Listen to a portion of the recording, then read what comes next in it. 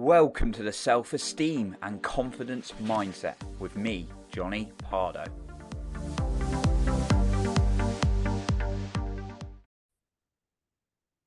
You wanting to boost your self-esteem? Well, today I'm going to share 3 keys with you.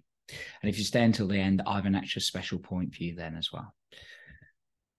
I used to really hurt myself mentally, and actually there was a stage where it's quite low, and I did physically hurt myself a little bit, not massively, but a little bit, because I hated myself. I just had such low self-esteem, and I just didn't believe in myself. I thought I was worthless. I thought I was pathetic, even though I had some good qualities going for me, because I hadn't built that relationship with myself. And I realized it's all about building that relationship with yourself. Think about someone else. If you were harsh to them and you were brutal to them and you weren't nice to them, they'd probably walk away if they had any self-respect.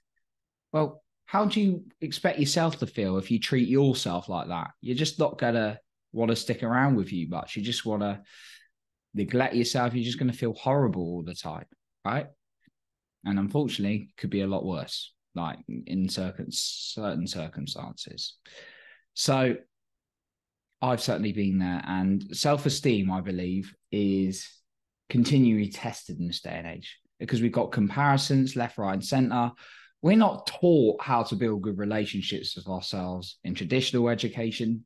Not that there's anything wrong with traditional education. I feel it's great, develops a good work ethic for me personally. I just think these kind of things like self-esteem are missed.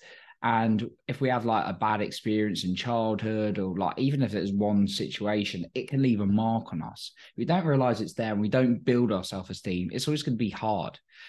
And then people accept that they've got low self-esteem, and that pisses me off. You shouldn't accept that you're going to feel rubbish. Why would you want to settle for that? Honestly, how's that going to treat you? And how's that affecting the other people around you in your life? Probably not great if you got low self-esteem and you're not doing anything about it, because that's going to rub off on other people as well. And I realized I was being so selfish by just not working on my self-esteem. So here are 3 points you can do to boost yours. The first one, tell yourself you love you in the mirror every single morning. Get up, tell yourself, I love you. Say your name followed by the words, I love you. And stand there for a minute and just gaze. And this is 10 seconds minimum, because lots of people struggle with this because they're not used to it. Be consistent and do it. Do it for a week and notice the shift. I want you to do it longer, but stick to it for a minimum of a week. I do it every day. Tell myself I love me in the mirror.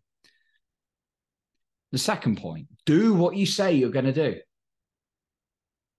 If you don't stick to what you say you're going to do, you lose a little bit of trust within inside yourself. So say you're going, it makes a massive difference. So don't set yourself up to fail by doing too many things. Just say the one key thing I want to do today is go to the gym for 30 minutes. The one key thing I'm going to do today is write the first 2 pages of this assignment.